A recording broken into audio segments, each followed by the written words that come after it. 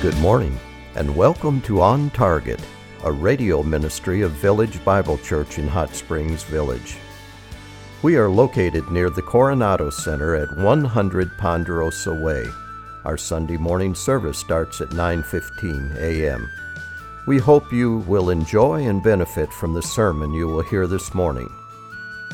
Now sit back and relax as you listen to a message by Senior Pastor Dr. Jason Lancaster.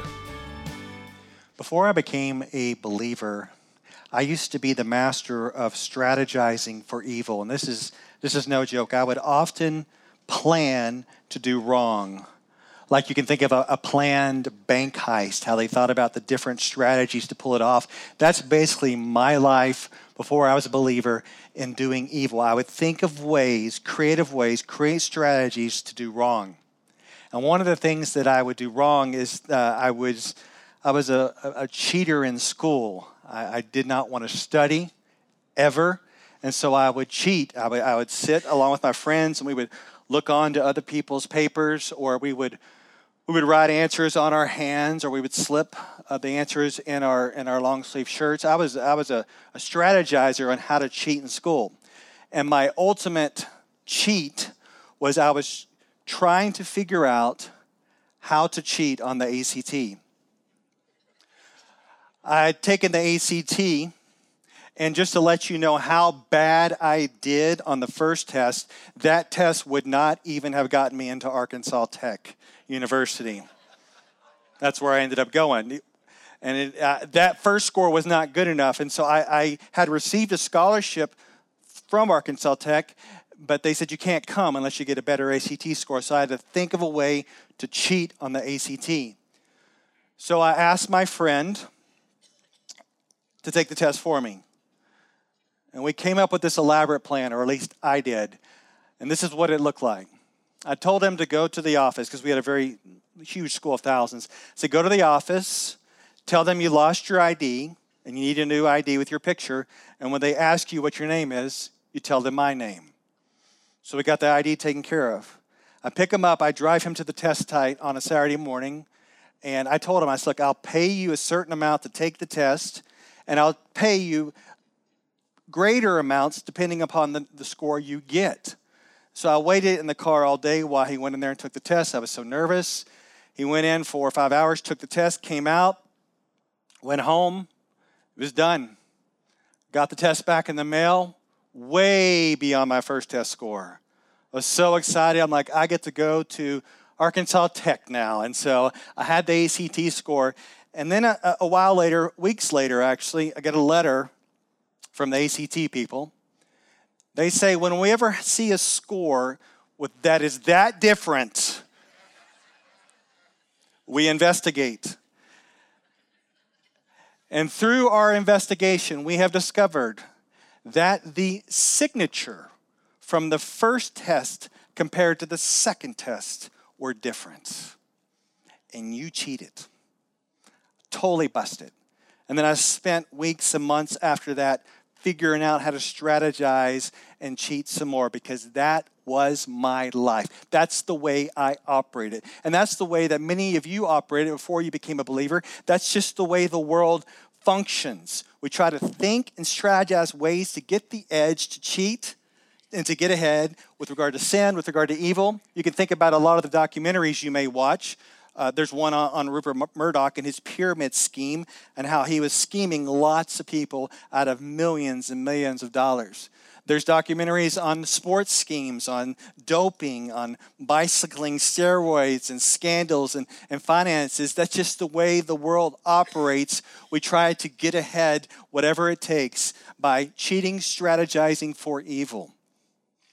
And I would say that you were probably not as bad as me as an unbeliever, but your life may have been all about strategizing for ways to do wrong.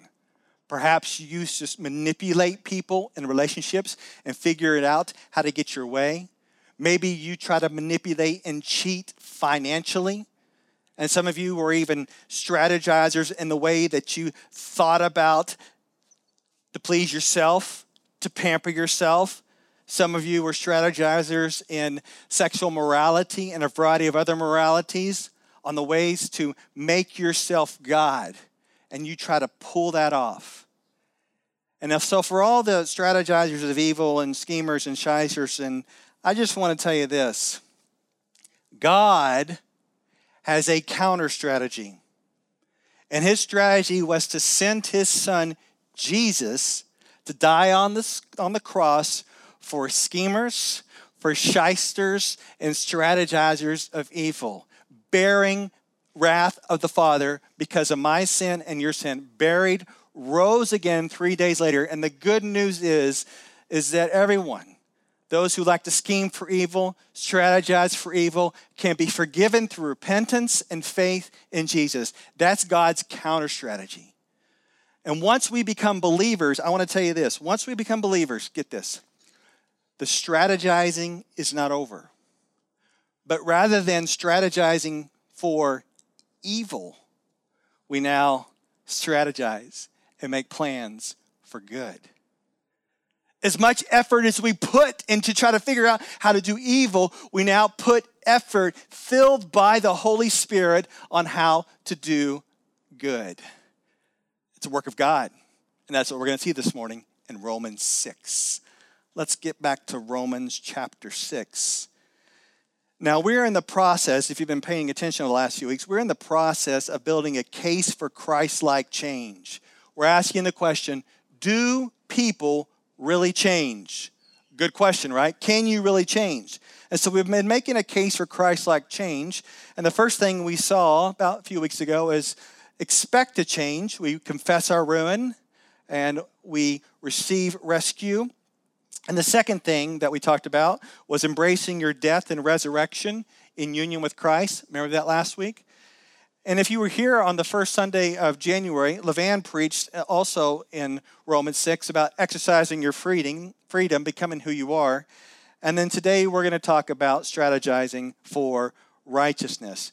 Now you got to get this, because some of you think that the Christian life is trying to figure out how to kill sin, right? Get rid of the evil. And so the Christian life is all about saying no, no, no. But we're also going to see the Christian life is also about saying yes, yes, yes, figuring out ways to do that which is commanded in the Bible with regard to righteousness and holiness. So don't just think everything is just about throwing stuff off. It's also about putting things on. And that's what we're going to see this morning. Here we go. Romans chapter 6, starting in verse 15.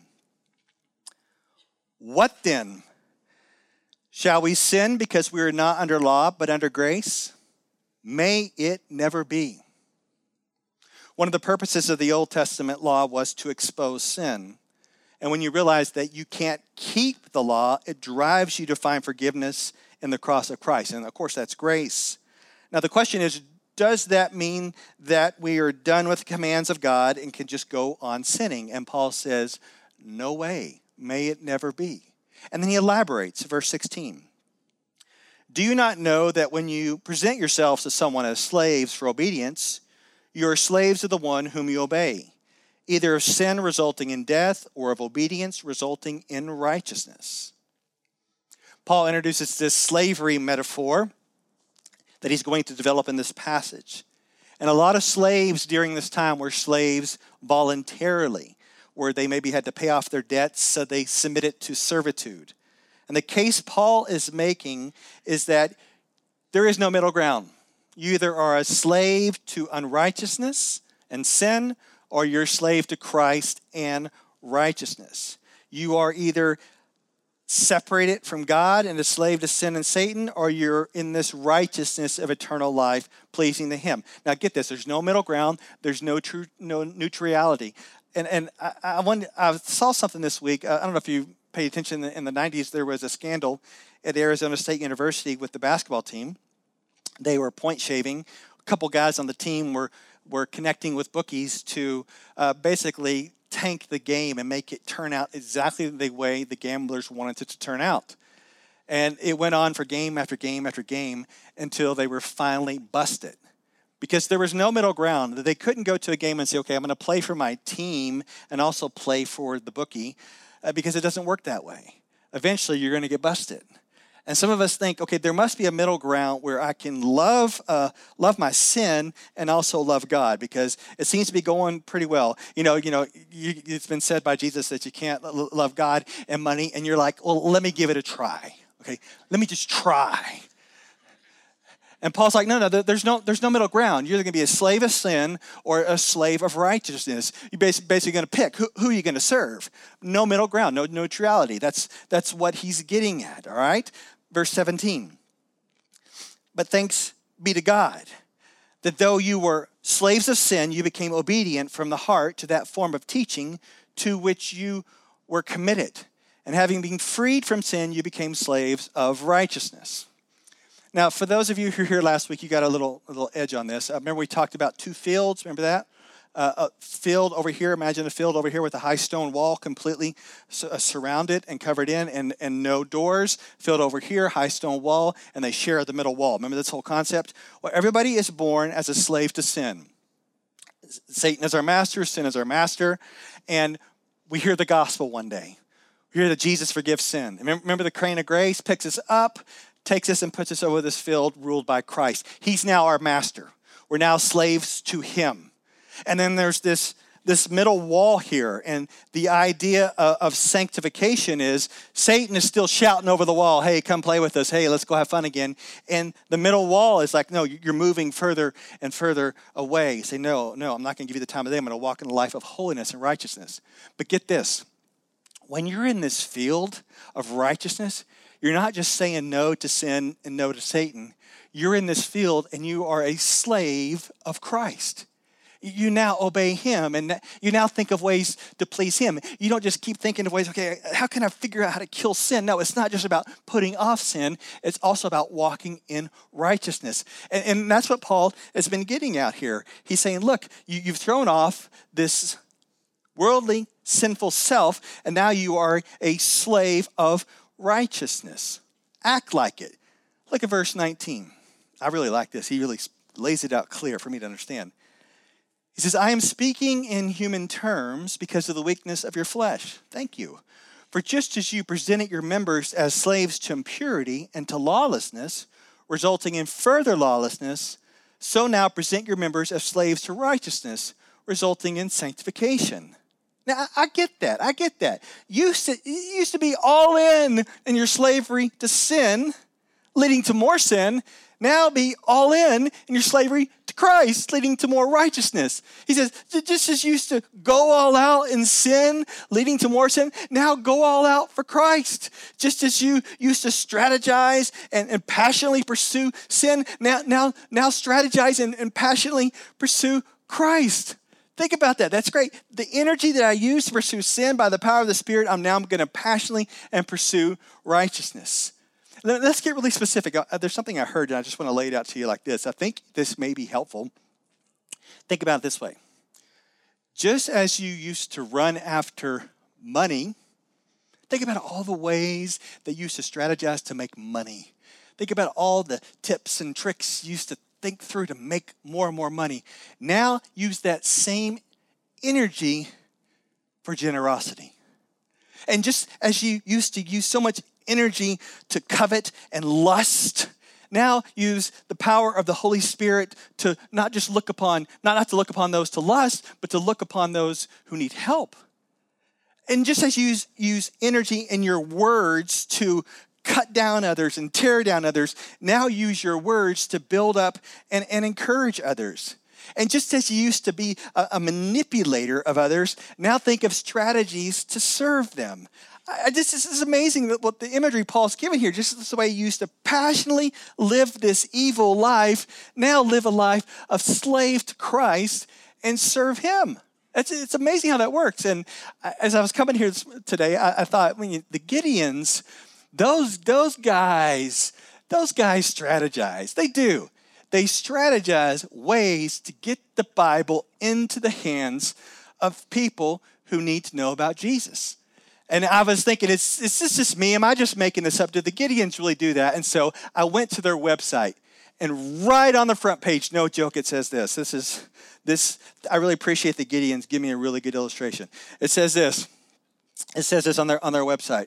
It says, While we are often recognized for our work with hotels, we also place and distribute scriptures in strategic locations, so they are available to those who want them as well as to those who may not know that they need them. I love that. The Gideons, they're strategizers. They're thinking about ways, how can we get the word of God into the hands of people? They get together, they pray about it, they gather money about it. We've got to get the word of God out there. Let's get it spreading. Let's get it going beyond the hotels. Let's get it going around the world. And that's the way we're supposed to live our lives now, thinking of ways, how can we live for the glory of God? Too many people just assume, well, now I'm a Christian, it's just going to come naturally. Not necessarily, right? There has to be some thought and some heart in the way we're going to live our life for Christ. And that's what Paul's getting at. Look at verse 20 and 21. For when you were slaves of sin, you were free in regard to righteousness. Therefore, what benefit were you then deriving for the things of which you are now ashamed? For the outcome of those things is death. Think about the things you used to do before you're a believer. It's so embarrassing. I told you about me cheating on the ACT. That's just embarrassing. I got lots of other stories with it that I don't even want to tell you. It's just so embarrassing, and it's just shameful. And you could just think about some of the things you did. I know you're thinking, okay, I've been walking with the Lord for 30, 40 years, but there's probably a good chance that a significant amount of you have been drunk and think, oh, that was so dumb. And just the shame that comes after that. And just think about some of the times that you've wasted so much money or time. It's like you don't even talk about it. It's embarrassing and it's shameful. And you know the phrase, I know you know the phrase, like what happens in Vegas stays in Vegas, right? And I understand that, like whatever happens there, the sin that you do there stays there. But the shame doesn't stay there. The shame follows you. You're like, oh, and you're embarrassed and you feel ashamed for what you've done. And so I think we need to create a new phrase for Christians, and I found this to be very helpful for me, is what happens at the cross stays at the cross. Like really what happens there, yeah, it stays there. Christ bore my foolishness, my sin, and all the embarrassment and shame from that, and I'm forgiven. So we don't have to walk around and go, oh, man, I was such an idiot. I feel so bad and shameful. Look, it's taken care of on the cross. You're now under the lordship of Christ. He's now your master. And you really are forgiven. And if maybe that's not you. Maybe you're like, really? That stuff can be taken away? Yeah, you can be forgiven in Jesus. Yeah, even for that one thing. Yep, that thing too. You can be forgiven in Jesus. There's freedom in Christ. We can now serve him. Clean slate. Righteousness given to us. Well, let's finish up. This is exciting passage. Let's finish up. Verse 22 and 23. But now, having been freed from sin, amen, and enslaved to God, you derive your benefit, resulting in sanctification and the outcome, eternal life. For the wages of sin is death, but the free gift of God is eternal life in Christ Jesus our Lord. Once again, we keep coming back to this slave of God. It's a life of righteousness and fruit-bearing, and this fruit is not shame, but sanctification on the way to eternal life. This sanctification has the idea of being used by the Lord. Do you realize that when you're in this field, you can say, Lord, I'm here by grace. I don't deserve this. Like, I don't know, I'm sure none of you, but if anybody was paying any attention to the NBA dunk contest last night, probably none of you. Well, there's this dude, I kid you not, this white boy, 6'2", basically from the G League, somehow crossing over a little bit in NBA. He beat out everybody. Everybody. He scored 50s. He just dominated. And all these NBA stars just could not believe it. They're freaking out. And he's being interviewed, and he's like, I'm just glad I'm here. He wasn't being arrogant or boasting. He's like, I'm just glad I'm here. That's us, right? We're like, saved by grace. I'm just glad I'm here. And when we're here, we're like, Lord, what do you want me to do? Use me as you see fit. Whatever, Lord, whatever your word says, I'll do it. Lord, whatever. Use me as you see fit. I'm sure a lot of you know that there is kind of this stirring and revivals breaking out among college students on different college campuses, and it kind of started at Asbury. And my daughter, I talked to her like a week ago. I said, hey, you should go. You should go. She's at Covenant College in Georgia. I said, you should go. I know you go to this Presbyterian Calvinistic school, but you should go and check it out. And so she drove 4 or 5 hours, and she gets there, and there's super long line to get in. You should see it online. The line to even get in to the chapel is super long. And she's standing there with a family, and they're like talking to her, being nice to her, and they're like, Jordan, what's your dream? And then Jordan started saying, my dream is the Lord is stirring me to reach a people group that is very difficult to reach with the gospel. And Jordan explained to them how she is making plans and a strategy that this summer she is going to work among this people group and share the gospel. She's basically saying, Lord, use me however you see fit. And so I looked to you, and if I came up to you, I said, hey, what's your dream? They're like, well, I was dreaming last night about pizza. No, I'm not talking about that. No. You're like, oh, I used to have dreams back in my 20s. Oh, those are the days. No. What's your dream right now? On how the Lord can still use you to impact his kingdom. He's not passed you by.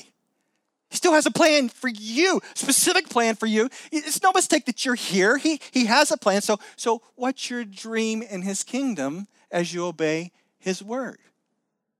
What's your plan? What's your strategy? And I want to get you thinking about this because I think that God has called us to impact the world. And I think the Lord has called us to impact those in our families. And I want you to think about this impact. I want to call this group the outside group. These are people that you don't know, okay? They may be the orphans or widows, widowers, the sick, the vulnerable. And I ask you, I say, are you doing something to impact the world? And you say, yeah, I have a heart for it, but I don't have a plan. And I say, well, maybe you need to get a plan. And so for those of you who are like, man, I really feel like the Lord is stirring me to help parents care for their foster kids. And if that's the case, you have to make a plan to go through some training. And some of you go, well, I just really have a heart to serve in the nursing home or at the hospital. Okay, good. Make a plan to fill out the application. Get the process going. Some of you go, well, I just have a plan. I just have a heart for the people in the church, I want to help those in the church. I want to be part of Stephen's ministry. Let me do it. No. You got to get through a plan. You got to get organized. You got to go through the process. So there are some ways that God is stirring many of you up, but you're just sitting there going, I've thought about this, but I'm not doing anything about it. Well, today's the day to get going. Today's the day to fill out the application, to say, okay, I'm going to get a plan to start serving the way the Lord wants me to serve. But then there's people inside your group. These are the people that you know. Your neighbors, grandkids. And God also wants you to have a plan to reach them and to encourage them. You're like, well, I need someone to share the gospel with my neighbor. That would be you. Yeah. What's your plan? You going to have them over? And you can think about your grandkids. What's your plan in praying for them and reaching out to them? I mean, sometimes you may not think this, but like I have a lot of kids, like way too many, okay? And so one of the worst days of my week, you're not going to believe this. Pastor Levan and Pastor Jim and all the office staff know that I like working and I don't like going home. Just to be honest with you, all right? There's times that's the case, all right? Not always, okay? I'm trying to get better. But Saturdays are the worst day because I'm home all day. And some Saturday mornings, I'm not joking, I get up and I'm journaling, and I have to get a plan. Lord, help me to love these children today. Lord, give me a plan on what to do with them today. No joke. And you're like, man, that's a great idea. I need to do that with my husband. You know, it's like, I need to wait. Lord, help me to deal with this man today. But there are people in your life, right, that you got to get a plan to love them and to serve them. So I think today is the day for commitment. What is your dream? What is God calling you to do? If you say, Lord, here I am, use me, I'll do whatever you want. All right, what's the next step? Today is a day for commitment. For we are no longer slaves to sin. We're no longer strategizing and planning for sin. We're slaves of Christ, slaves of righteousness. And we're alive today, and we want to make plans to serve him for his glory. We hope you enjoyed this message. It was preached recently at Village Bible Church. You can hear this message or let others know about it by visiting our website at vbchsv.org or call us at 922-0404. By God's will, have a blessed day as you walk along the way